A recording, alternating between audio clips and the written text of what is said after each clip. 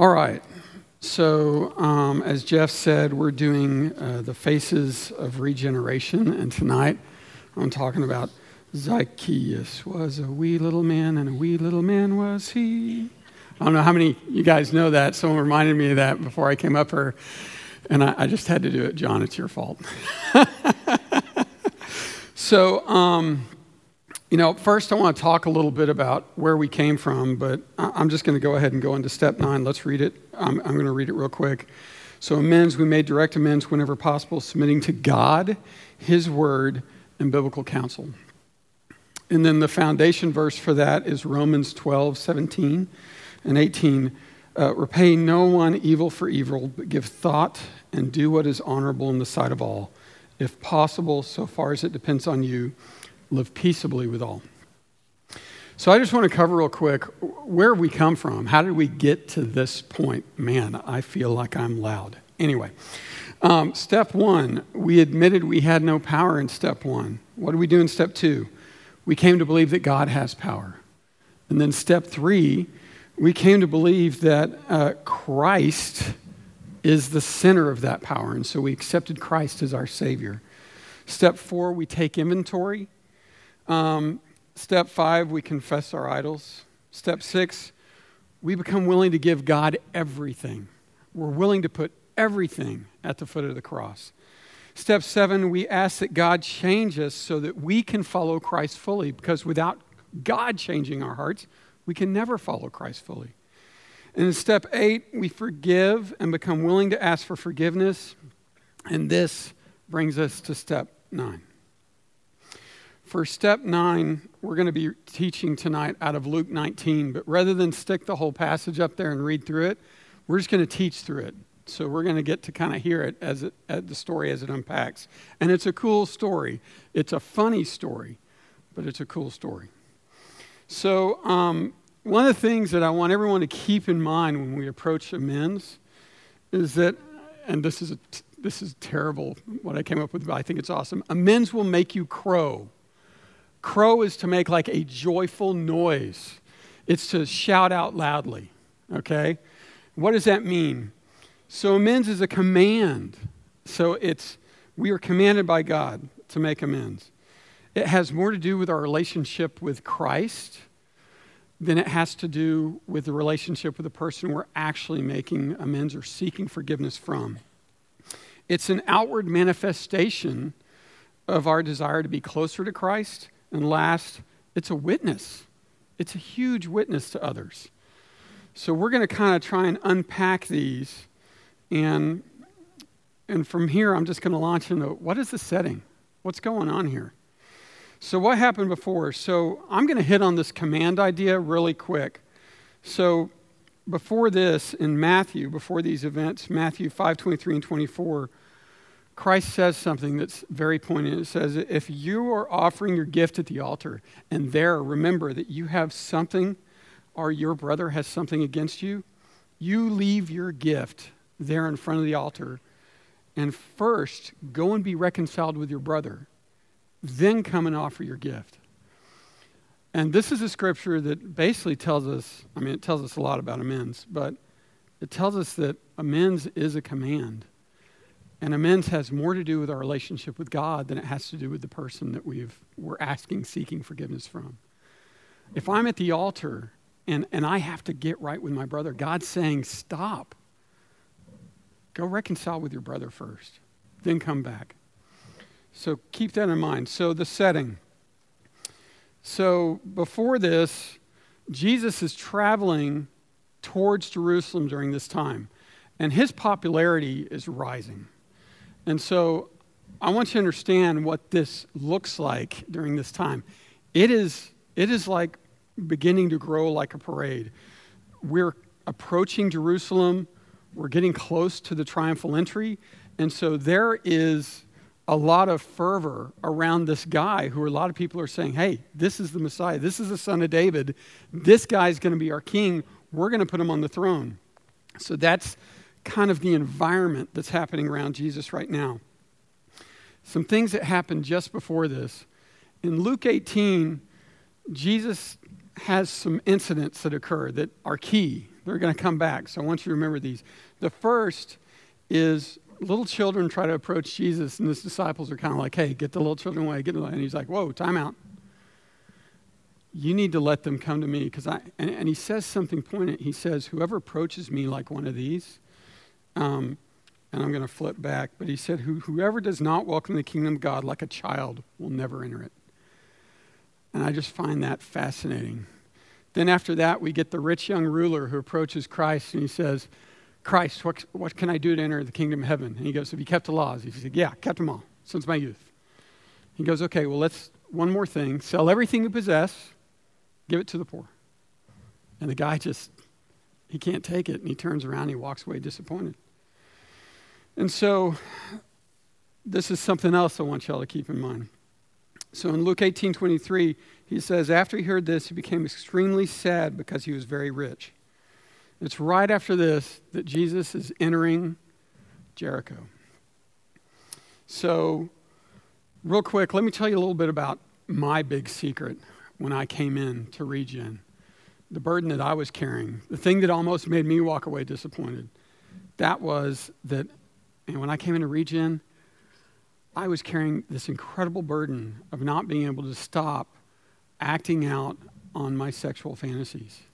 And for me, that looked like pornography, and I couldn't stop. And it was wearing me out. I was worn out, and I just wanted it to stop.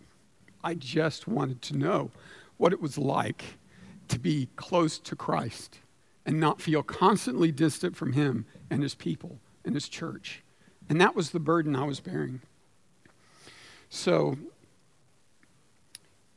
the bottom line is Jesus was going to Jerusalem. He's passing through Jericho. We read in Luke 19:1, Jesus entered Jericho and was passing through. So everyone's following Jesus. And I don't know how many of y'all know the Lionel Richie song. What's the one? It's, we're going to party all night long. I'm a terrible singer, sorry. So the bottom line is that's what's going on. I mean, it is a street party happening. I mean, people are crowded in. You got this short guy, Zacchaeus. Let me tell you something about Zacchaeus. He's short. He's rich. He is a chief tax collector, so that means he's hated. And he's probably hated by some of the other tax collectors because he gets to scrape off what they steal. So he is not a liked guy. So catch the scene. A man was there by the name of Zacchaeus. This is in Luke 19:2-4. And he was the chief tax collector. He was wealthy. And he wanted to see who Jesus was. But because he was short, he couldn't see over the crowd. So I get this image of this guy, and he's back there going, hey, let me see. And people are like looking back going, oh man, it's Zacchaeus, dude, go away. Get back. And so they're crowding in, and he can't see this Jesus. But he wants to see who Jesus is. He desires to have connection, relationship.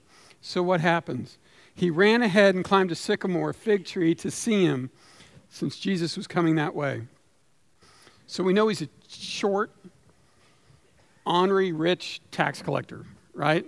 That's Zacchaeus. Kind of guy you want to invite over for dinner, right? What does he do? He really wants to see Jesus, so he climbs a tree. Makes sense, right? You remember those kids we were talking about? Who climbs trees? Kids climb trees when they really want to see something or when they really want to get somewhere. So he climbs this tree, and why did he do it? Man, he wanted to see Jesus.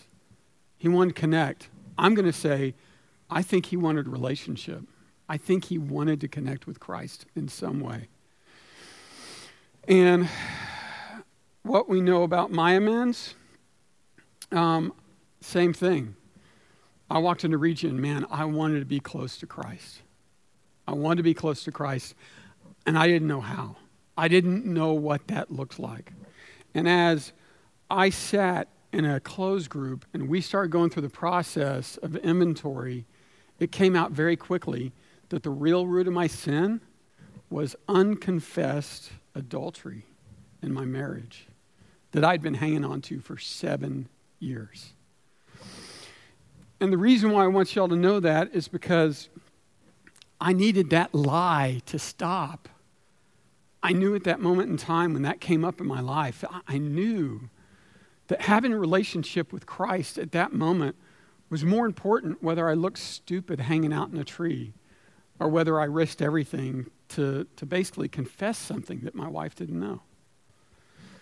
And that for me was how important it was to have a relationship with Christ, because anything less than that was a lie. It was a lie. And it was a lie that I was just going to have to keep bearing. And so that's what I discovered as I was going through my process of an amends I was going to have to make. So let's move on. So basically, I love this. Jesus decides he's going to go have dinner with this guy.